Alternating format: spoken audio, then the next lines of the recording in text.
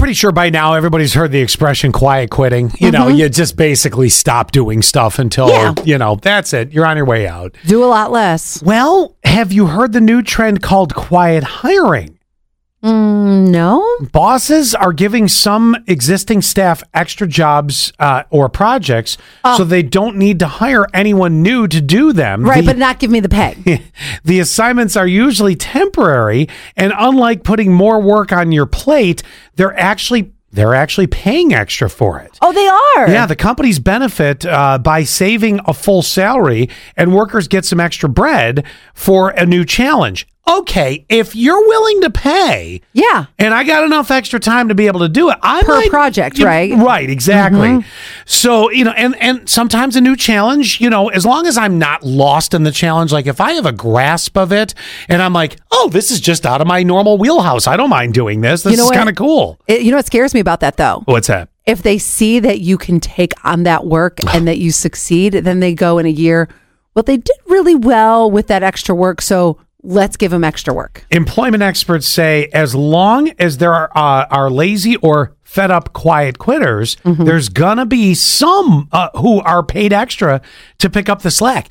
Okay, if you're a boss and you know somebody, and I think you do. I think you know when someone's quiet quitting. I really do. Like you just sort of, now I'm not talking the phase of, well, I'm having a little bit of a lazy spell, because sometimes your work is just go. Yes. I mean, those are, that's just, sometimes it's phases that people go through, but I can tell you on March 10th, I might have a lazy day. That's as totally soon as fine. CMN Radiothon ends, I'm going to go, I'll probably take a day and be like, actually, I don't know if I will or not. Well, the thing about it is, that's an understandable. You know what I mean? Now, if you had just stopped doing everything or constantly had to be reminded, I'd be like, are you all right? Yeah, absolutely. You know? So I don't necessarily mind the quiet hiring, you know, to go against the quiet quitters. You just said something that was really interesting. As a boss, you know when somebody's quiet quitting. I think so. So is it that there's a lot of bosses who are afraid of the confrontation? I think that's part of it. Are they like, let them? Well, let's get rid of them. There's another avenue too.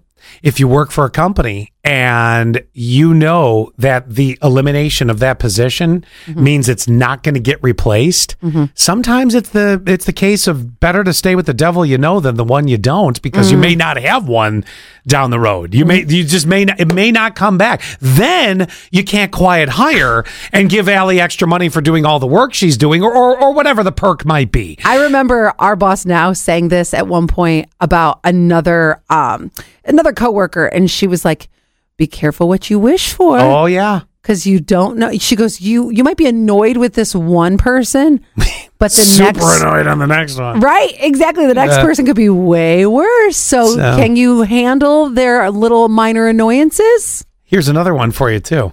Does it make you feel good to know the boss came to you and said, I'm going to give you a little extra for doing some extra work, as though they're the ones that go, you know what? You're the one. I know I can count on you. Here's two things about that. I like a challenge. So for me, that works for my work style. But also, if I was looking to eventually move up, then yes, give it to me, because I want to prove to you I can be in management, or I can be a project manager. That, my friend, I believe is the right attitude. That's just me. Well, thank you.